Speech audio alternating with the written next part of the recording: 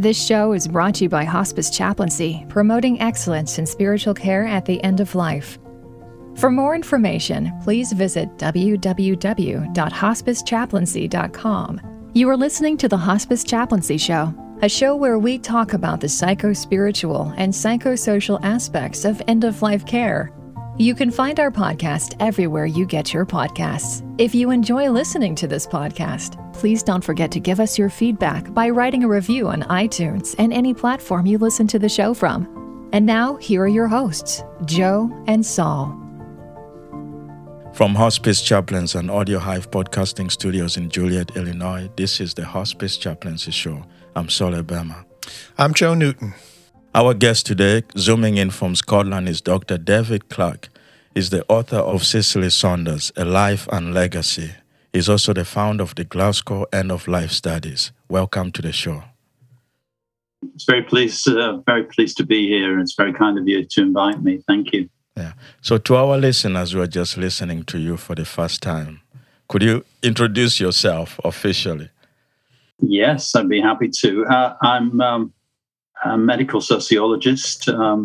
Originally, I trained in sociology and anthropology and history. And I've had three main areas of interest in my career. The first was the sociology of religion. The second was the sociology of family life. And then for the last stage of my career, for over 25 years, I've focused very much in the area of medical sociology and in particular end-of-life care. I guess I'm known for having a strong interest in the history of the hospice movement, not just in Britain, but in other places, and in particular the life and legacy of Cicely Saunders. But I've also done a lot of work mapping the global development of palliative care. We created the first world map of palliative care, which is really the foundation for the global atlas of palliative care, which is now in its second edition. I've done a lot of work looking at the social and cultural dimensions of hospice, palliative care, end-of-life issues, public debates around these things, including assisted dying. So I've had broad-ranging interests, and in the last 5 or 6 years, I've benefited from fairly generous funding from the Wellcome Trust, which has enabled me to establish the team at Glasgow University. So how did your interest in documenting the history of hospice and palliative care in the UK and the world start? Well, it began when I first was drawn into working with colleagues in hospice and palliative care. Well, what was really called terminal care, even then in the late 1980s. And I was working away on practical things, evaluation studies, looking at policies to support development. But I also very quickly got interested in the stories of people who'd been involved in developing hospices. And in my local area in England at that time, I did a number of studies describing the origins of specific hospices, how they'd come into being, the struggles that they'd had, and so on. And I found these stories fascinating, and they were, an insight into community life in different places, the concerns of local people getting involved in advocacy for hospice, fundraising, lobbying, and so on. And I began to realize that there was a really rich treasure trove of stories there, and that some of the people that were emerging as leaders in the field, or had emerged by then, also had very rich stories to tell. So I had funding at that time from the Wellcome Trust to start to build up a small number of oral history interviews. We started out with the goal of doing 20, but over the years, we've built an archive that has over 800 interviews in it with people who founded hospices and palliative care services all around the world. Some of them very well-known figures in our field, but many of the less well-known people who contributed at a local level, often uncelebrated and by no means famous, who all of whom have very interesting stories to tell. So that was my kind of point of entry.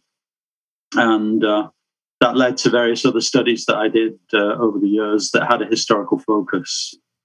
Did you find it a thread of, when you said struggles, that that really tipped a trigger in my mind as was there a consistent type struggle that every hospice or burgeoning hospice was running into? Well, I guess there are a number of themes that stand out in those stories. The first one is the resistance that you see from the healthcare system and the medical profession particularly. It's repeated in many settings. Why do we need this? We do it already. Yes. We're already doing these things that you're talking about. And we're worried that you're going to take our patients away from us. So that was one. Another one is very commonly in Britain. Why do you need a building to do this? What's so special about having a hospice building? How can volunteers be involved in this? Surely you need professionals like us to deal with these tricky issues. And then going on to perhaps more subtle questions. What's the evidence base that what you are doing is any more effective than what we are doing? What is special about this new field that you're talking about? Isn't it as old as medicine itself? What's special about this new approach that you're making claims for? I think these are quite consistent resistances that come up in many, many settings. In poorer countries, it's often, why should we focus on people at the end of life? Why should we ameliorate suffering when we really need to focus on disease prevention and health promotion? These are kind of fairly common themes. Do you still see them today? Oh, I think so. Yes. Okay. I've been involved in my local area in recent years to try and set up something called a Maggie's Centre. There are a number of these all over Britain now that give psychosocial support to people in cancer treatment. And we still haven't got one in our local area, but most of the reasons that we haven't are to do with resistance of the kind I've been talking about. So I think it is quite common still to find that resistance.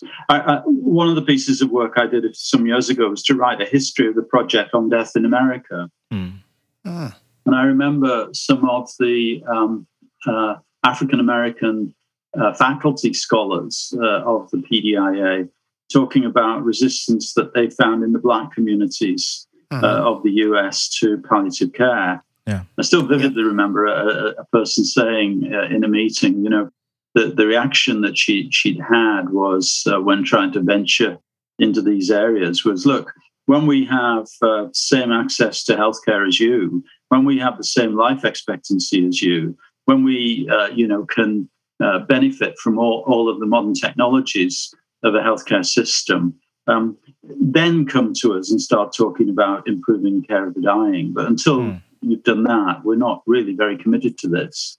Yeah. So there's a history of resistance there. Could you give us the wider context before the emergence of Cicely Saunders and St. Christopher's Hospice? What was the context for death and dying in the United Kingdom?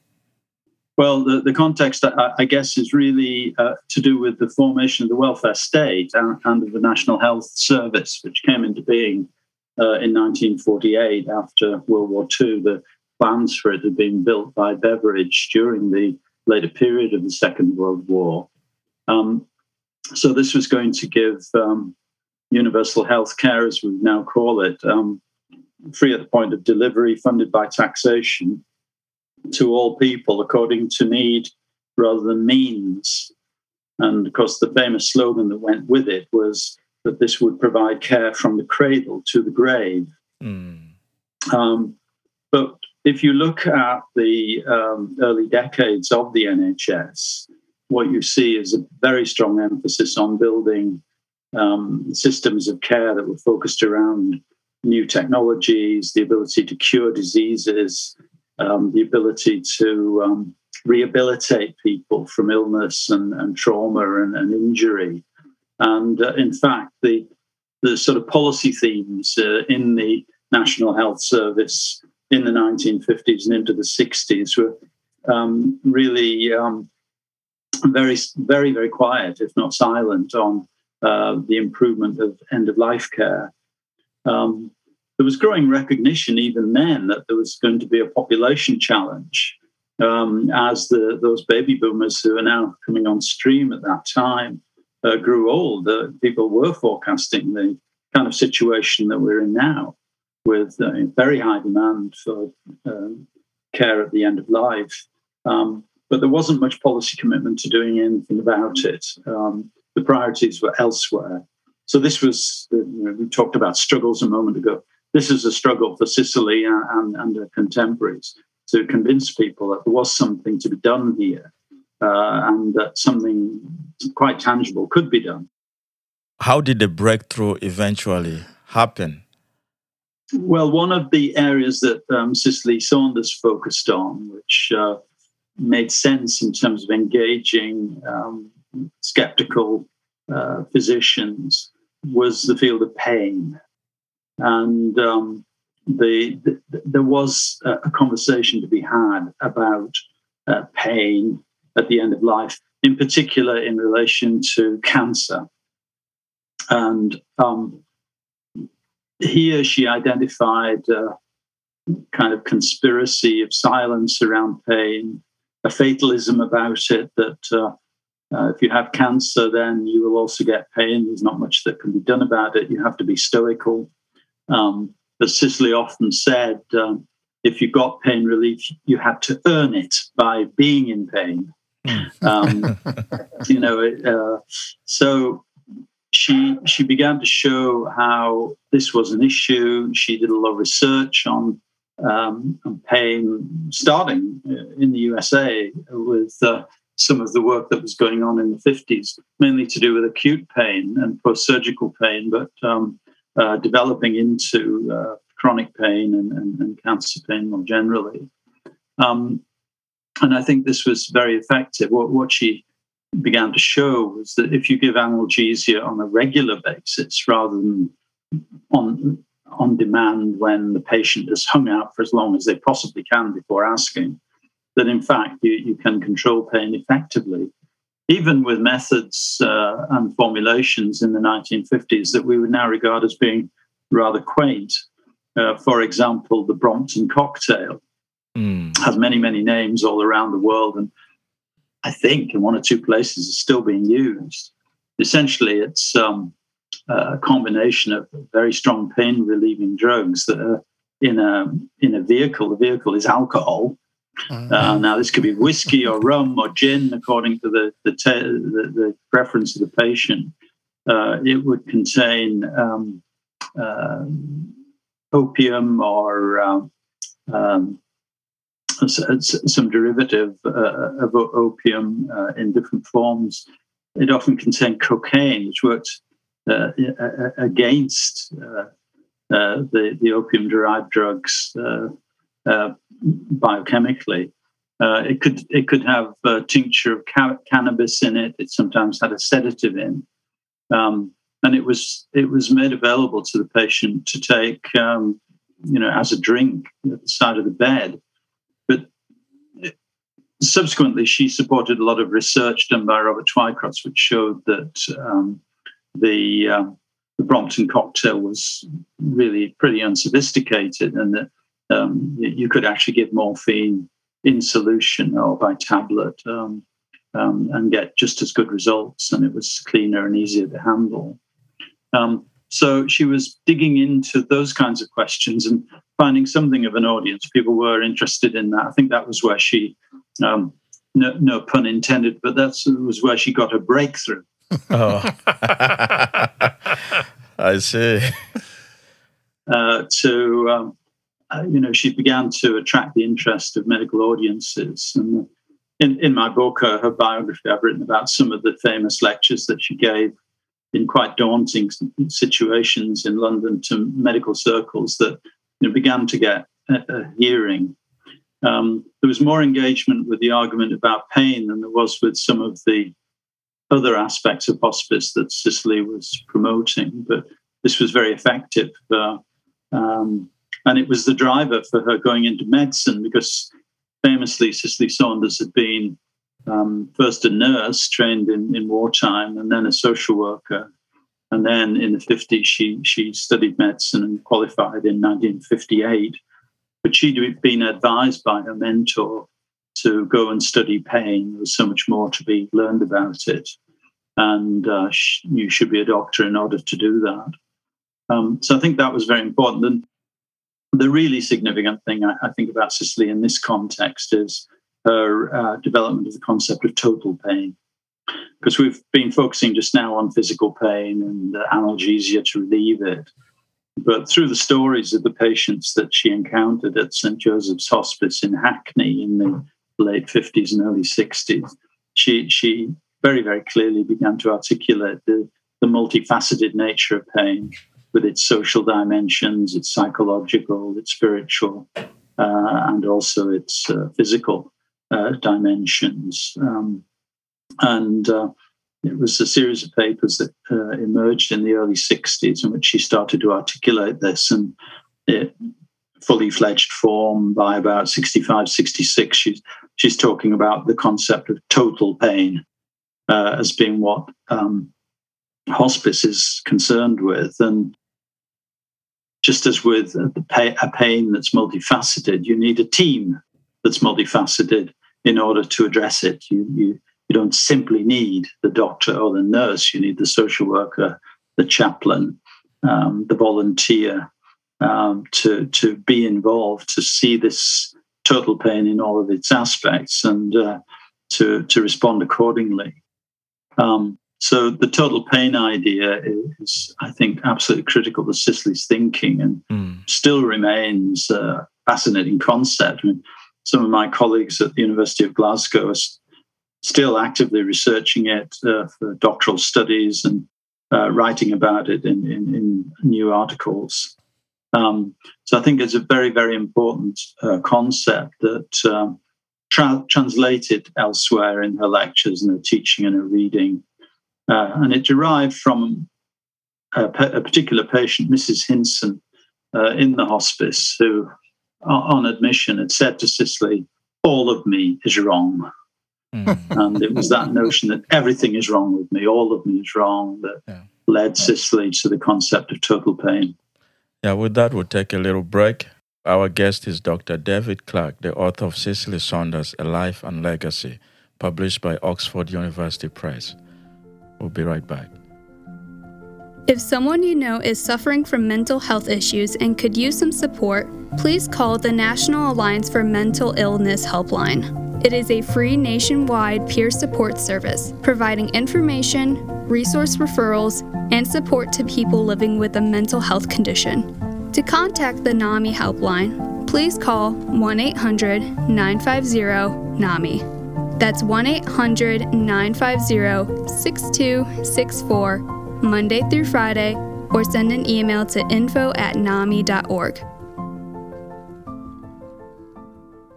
I'm Soleh Bem, and you're listening to the Hospice Chaplaincy Show. We continue our conversation with Dr. David Clark.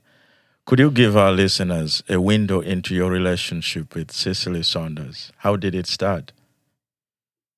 Well, it started when I was getting interested in this idea of building an oral history archive of stories about hospice. And we got a bit of funding to do this from the Wellcome Trust in the mid-90s. And we decided to use what we termed the reputational method. We went to the person with the biggest reputation around in the United Kingdom to talk to them, and then we asked that person to guide us to others in their network who might also be able to help us. So the obvious first person to go to was Cicely Saunders. She was very, very receptive. In fact, she'd written me a letter of support when I applied for my grant, saying how important this work would be. So it was one of my colleagues on the team who did the early interviews with Cicely,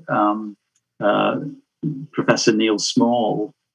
And we saw there was something important here. The interviews were fairly standard. With hindsight, she said a lot of things that she said elsewhere. What was coming out of it was more of a sense of how she fitted into the wider world of hospice and palliative care and what her contribution had been. So this led us to discover there was a huge archive of material at St. Christopher's Hospice that was obviously very important historically. And I got very interested in that. And with Cicely, we made some arrangements for an initial cataloguing of the archive back in the 90s, which I think was very important work because all of the Cicely's papers were just languishing in the basement of St. Christopher's. Mm-hmm. In fact, sometimes the basement got flooded, so they were prone to damage. But we rescued them. And then I started looking at them in real detail, and I got very fascinated with her correspondence. This is pre-email and text message and pre-photocopier in many cases. So her early letters are all in carbon copy form. But to cut rather a long story short, I got so interested in her letters that I thought that they told a fascinating story in their own right. And in about 2002, we published a collection of her letters from the late 50s to the late 90s, 700 letters written to people around the world that told their own story in real time, and they were placed in chronological order. And this seemed to attract a lot of interest. So I then had the idea of a second volume, which would be a collection of her most important papers, publications. And we worked together on that, and we produced a collection of her selected writings, over 40 papers. Sadly, she didn't see that book published. She died in the summer of 2005, and it was published later that year. Mm. But by then, we were in deep conversation about what would happen after her death. We had a lot of discussions about the archiving of her papers, and ultimately these went to King's College London, where they'd been superbly catalogued and preserved. But I'd written a lot of papers about Cicely by then, and I'd read the biography of Shirley de Boulay that had been published in the mid-90s. But I felt there was a need for another biography that would encompass the whole of Cicely's life. So one day she was visiting us for a small conference at the University of Sheffield. And I said, Cicely, I want to start up doing more interviews, go back to the interviews. And at the time on the TV, there was an advert for beer, which was there was a particular beer that could reach the parts that other beers can't reach. And I said to her, Cicely, I want to be the interviewer that reaches the parts that other people haven't reached. Mm. She didn't really get the connection, but she understood what I meant. And what was key here was all of the previous interviews we'd done, whether it had been in her office, they'd been very formal and time-bound. Cicely was an odd character. She had behind her desk a kind of platform that she sat on. So whoever was opposite her, sitting on the other side of her desk, was sitting below her. She was sitting higher. However tall they were always being looked down on. You look at any photograph of Cicely in her office with somebody, and they're at a low level. So she said, "Look, come to my house. We'll do the interviews there."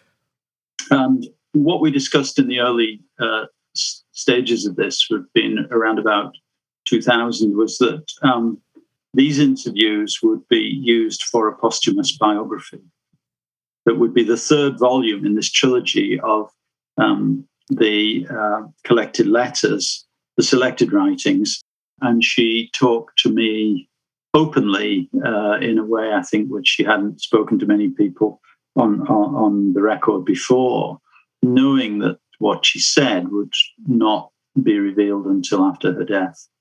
It wasn't that there was anything particularly dramatic or, kind of terribly special or secretive about these things that could only be revealed later. But I think she was more candid with me than she was with many others.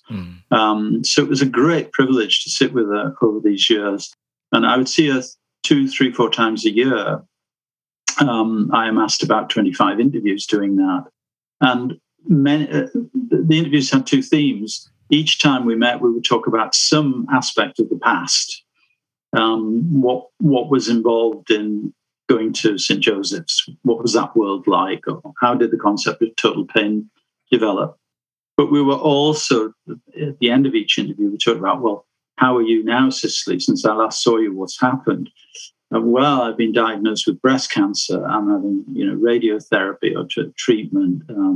I'm struggling with my legs. I need another carer to come in and help me. So I began to get a really close picture of her own final years in terms of her health and her life and her, continued enthusiasm and struggle to get herself into St. Christopher's each day. The hospice was just round the corner from where she lived, to go and pray in the chapel, to go into her office, to meet people and so on.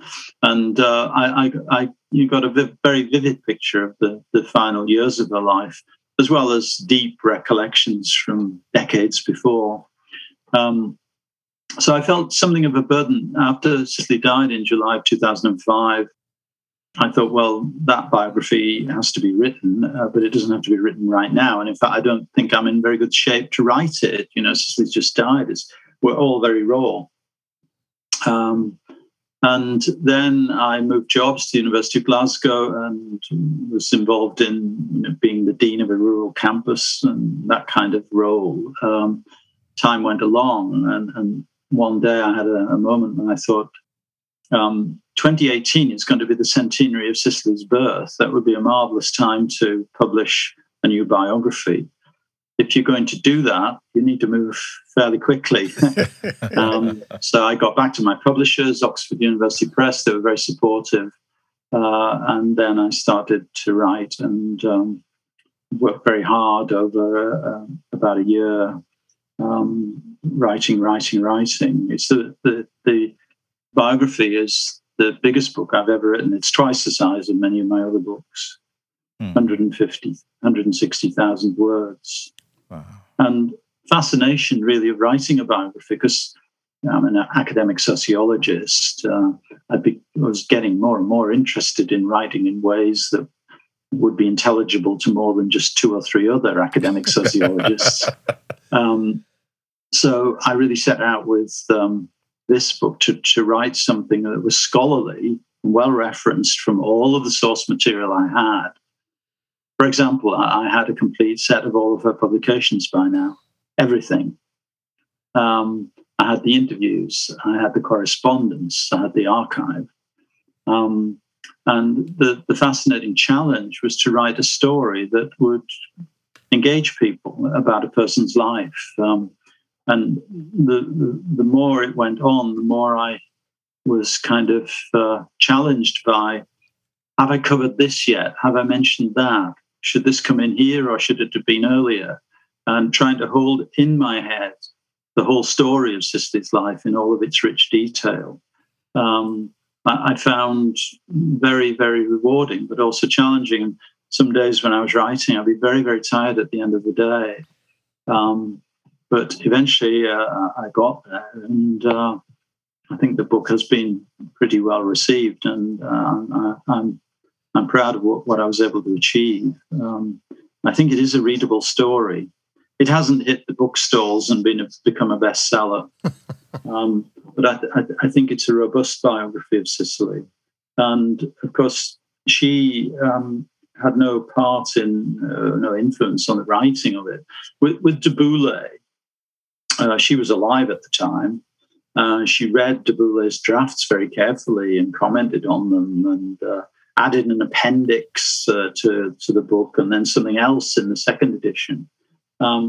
I didn't have any of that, and I don't think I would have done even had she been alive. Her brother, Christopher Saunders, was very kind to me throughout the writing process. But on behalf of the family, he never once asked to see any of it before it was published. He knew that Cicely had trusted me to write what I think is quite a candid but I hope also loving biography of Cicely. And I felt very privileged to be in that position, that I could say what I wanted to without any pressures from Cicely herself, obviously was dead, or from her family or any of her close friends and colleagues. So it was a uniquely special experience for me. When she was preparing, the last period of her life, she was thinking about funerals and wills and things. And she asked me if there was something I would like. I said I would like one of her husband's paintings. And we'd had some robust discussions over the years about religion. I'm a sociologist who's very interested in religion, fascinated by it, but I'm not a believer. For convenience, I call myself an atheist. So we talked a lot about this. And on one occasion, she said to me, David, I don't believe in the same God that you don't believe in.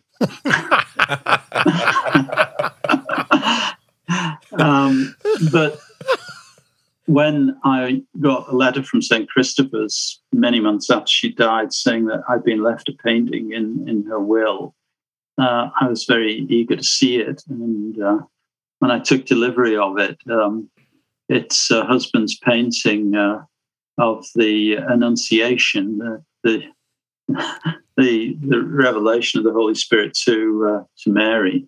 Mm-hmm. And it had hung in Cicely's bedroom.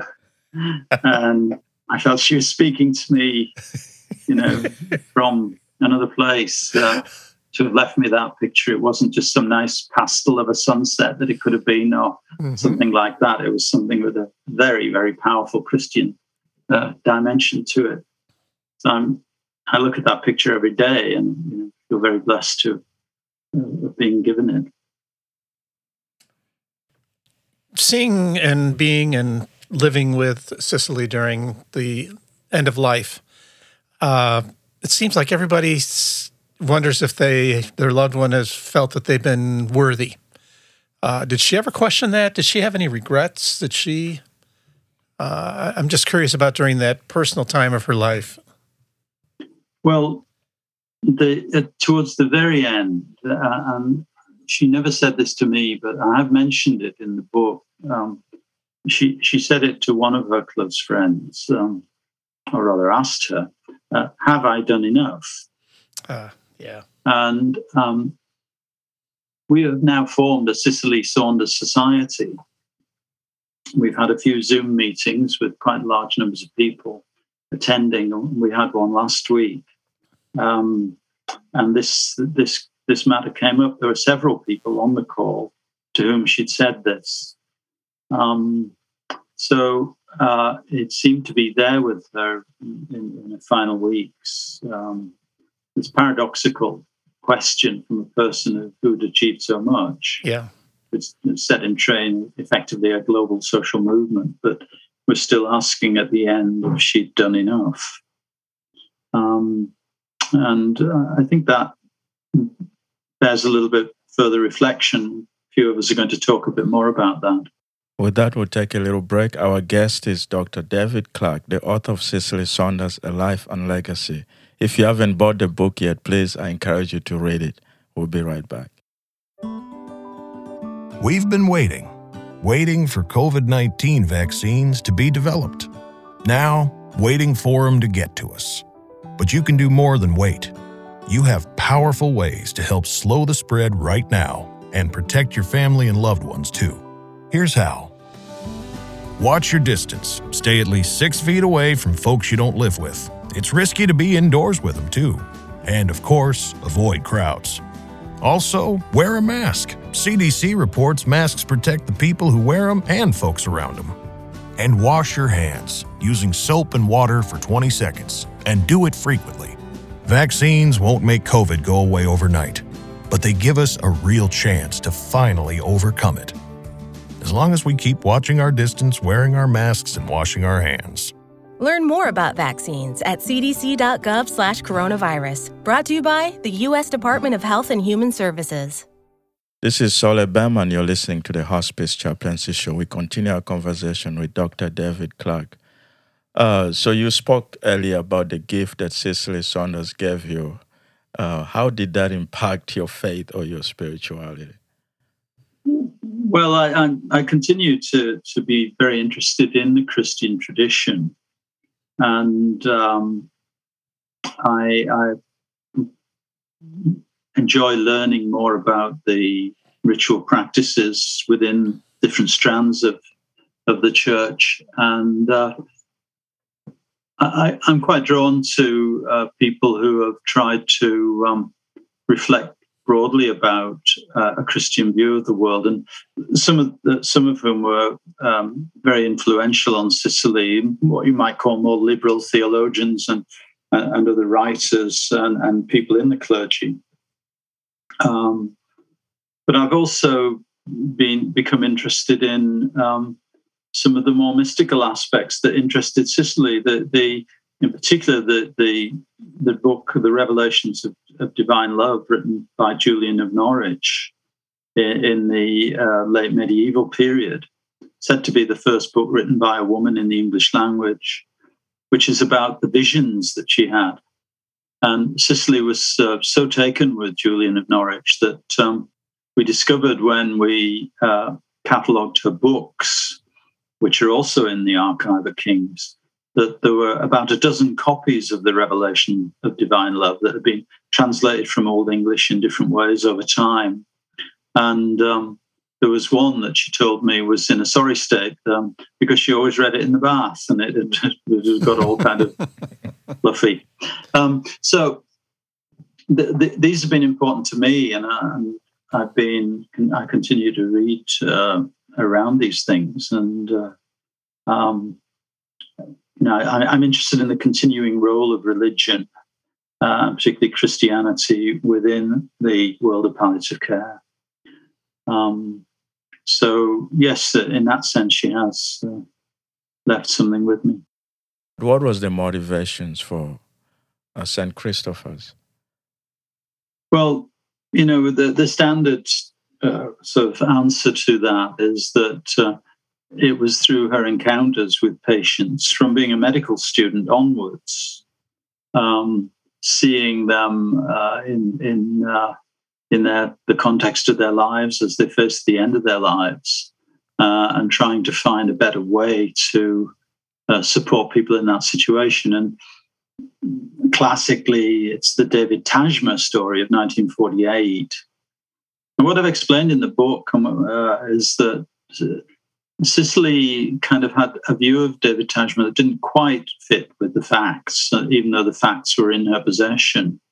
But he became the sort of founding figure in her mind of St. Christopher's. And nowhere in the contemporary record in her diaries are the phrases, "Let me be a window in your home," or "I only want what is in your mind and in your heart." Are these written down? No. But Cicely used them repeatedly all of her life to take us back to the sort of foundation myth of David Tajma as being the driver for everything. And it's very interesting. He was dying in another country. He was Polish. He was estranged from his family. He was questioning his Jewish beliefs. He felt his life had been a failure. He was only in his early 40s as he died.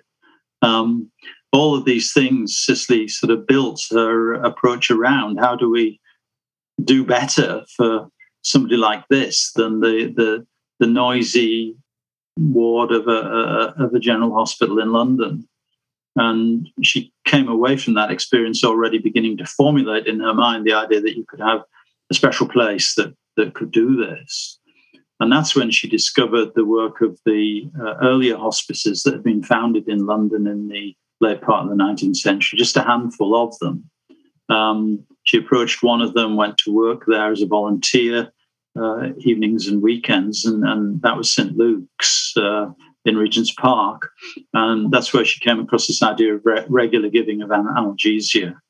But from then onwards, she was on fire, really. She was soaking up information. She turned to medicine to study medicine. By the time she qualified, she published a paper called "Care of the Dying of Cancer," which is still a classic work. It's the first book, paper in the book of selected writings, where she formulated many of her ideas, even as she'd finished medical school. You spoke about some of the myth that she might have created around Mr. Tajma. Why was that important for her? Well, I think she was conscious of creating this.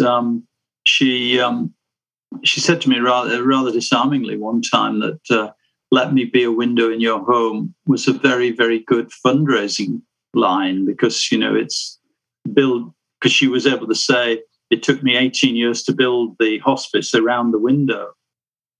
But that to me, that phrase is much more important. I try to explore it in the book. It has much deeper resonance. Window is something that allows you to look in and out. It provides light. It provides air. It's a wonderful symbol. But she used it pragmatically as well, as a kind of, we need to build the hospice around the window. So he was always there in her lectures and stories and so on. He was the first Pole that she fell in love with, and famously she fell in love with two more. The second one was also a dying patient at St. Joseph's Hospice in 1960, Anthony Mikhnevich. And then after his death, she met the artist Marian Bovish-Sisko. And eventually, after a long sort of courtship, that they married when she was in her early 60s. And they had about 15 years of marriage together before he died, a very old man, because he was quite a lot older than her. So the first two patients, the way Cicely would describe it was that David Tajma gave her the concept, but the sheer pain of the loss of Anthony Mikhnevich, with whom she was unequivocally in love. She loved David Tajma. She was in love with Anthony. And the repressed grief that then accompanied her loss. She couldn't talk about it with people. She'd hidden her love for him in the hospice while she was caring for him. They'd been very circumspect and discreet. And then she was all at sea afterwards, and she had other bereavements not long afterwards. And she was in great pain. And what she said was that gave, if David had given her the idea, Anthony gave her the authenticity to go forward with what hospice could be about. So how did the concept of it being a home come about? You had to have a building. You see, in the United States, we don't have that in its entirety yet, even yet. Yeah. Well, she was drawing on the legacy of the homes for the dying that had been established by religious orders in Europe in the 19th century, in London, particularly in the later part of the 19th century. She also looked at other examples in the US, like Rose's home in New York and other places, the Calvaire in France, some of the work of the Sisters of Charity in Australia. These were all communities of people living together. There were homes for people at the end of life, but they had a sense of community that was underpinned in all these cases by one religious strand or another. So she was drawn to that, but she also was drawn to the idea in the late 50s and early 60s that was getting a lot of traction in Europe, and that was of the idea of new religious communities. People forming in what, as a sociologist, I would call intentional communities, bringing people together to live differently with some sort of order or rule. And of course, the most famous of these is probably Thésée in France, and also Grandchamp in Switzerland, which was the sort of sister organization to Thésée. So Cicely wrote to the to Grandchamp and got in correspondence with senior people there. She went there on a retreat after the death of Anthony Miknovich. In fact, she postponed her first trip there because she was too busy caring for him in the summer of 1960. She went there in 61. So she's very drawn to ideas about community, and she was helped a lot by people knowledgeable in that field who were studying this phenomenon of new religious communities. So she saw a place that would have terminally ill people in it, but also would have somewhat sort of long stay residents. And it no longer exists now. It fell victim to costs pressures some years ago. But when she founded the hospice, it had a whole wing called the Draper's Wing, where a small number of people were living out the last years of their lives. Some of them were connected to members of staff of the hospice. So sometimes staff members went to live there. So, and they would eat in the dining room each day and meet the staff and the patients in the hospice and that kind of thing. They would sit with patients and read to them and things like that. So the idea of it being a community was terribly important. Mm-hmm. And she did a lot of thinking about that in formulating her plans.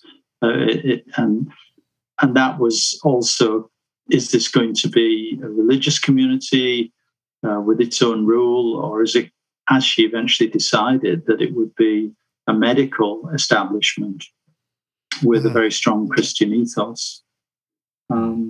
So that idea of community is very important to her. And I think now we think of hospice, community of hospice, in a wider way, not simply the bricks and mortar. And there's a huge move towards a kind of new public health approach to end-of-life issues. Health promoting palliative care, new public health approaches that is all about building communities that aren't bound by physical space.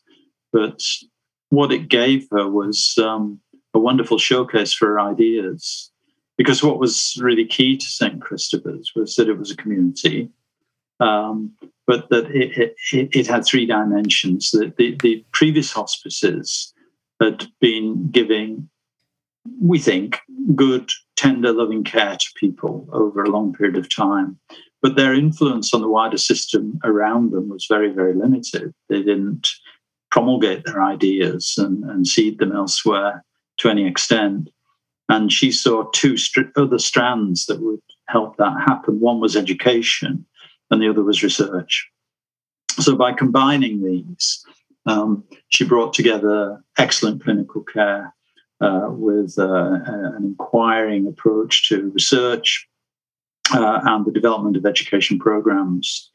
And really, St. Christopher's was serving as an educational facility even before the first patients had come in. There were people visiting from around the world, particularly the United States, who wanted to see what this was all about. So that was the radically different approach. It was still rooted in this concept of community. She called it a community of the unalike. It was a mix of believers and non-believers. She was very drawn to people, although a life that a Christian herself throughout her adult life. She was very drawn to people from the Jewish traditions, and they were made welcome there, and she drew on their ideas. So it was believers and non-believers.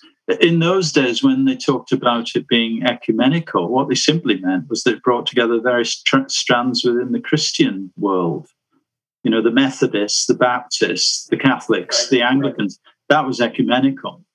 But she told me later in her life that she thought that the Muslim community that had developed in and around the hospice over the years in South London respected the hospice, because the way she put it to me was, they can see that we're serious about religion. So towards the end of her life, a lot of discussions were going on. And I've written about this in the book, about whether what was going to happen when Cicely had gone with this very special view of things, and should they be, as it were, downplaying the Christian underpinnings? Should they be adapting to a multicultural society around them of people of all faiths and none? And how were they to go about this?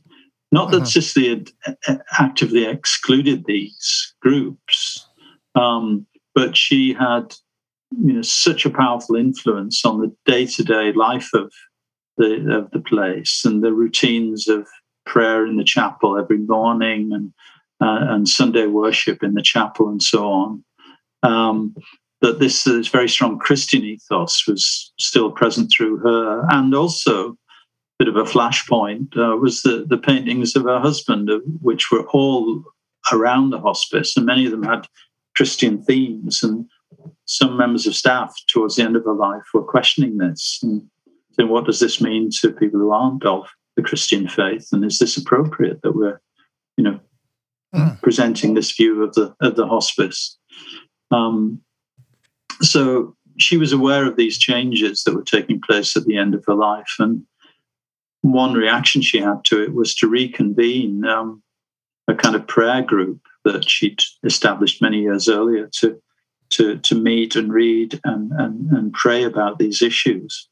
I think continuing to try to protect, preserve, promote, deepen our understanding of the history is so important. And I've been very keen in the last few decades to have graduate students working with me on these areas and getting interested and trying to convey the importance of the history to clinicians today. I think it's very, very important that we continue to explore these founding values that are key to the evolution of hospice and palliative care. And that whole generation of Cicely Saunders and her friends and colleagues were very, very serious about what they did. They read widely, they discussed in thoughtful ways, they wrote, they taught. We have some people doing that now, but perhaps in some ways in the US you have more thought leaders in the field than we do in the United Kingdom. But I think we need people who step above the parapet of the clinical world and who can communicate these things to wider audiences. It's so important. And Cicely was very, very good at doing that. She regularly appeared on TV and the radio. She was the subject of various essays and long journalistic pieces. Somebody's been in touch with me recently who's writing a book on the notion of condolence from classical times to the modern times, and he's writing a chapter on Cicely for that. Scholars are still being drawn towards Cicely and her contemporaries, and I think that's testimony to the richness of her life and her contribution. That was Dr. David Clark. Thank you for listening.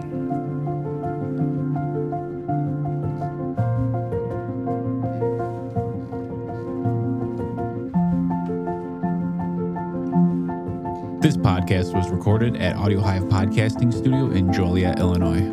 Audio Hive Podcasting is a studio dedicated to podcast recording, editing, and production. For more information, you can find us at audiohivepodcasting.com.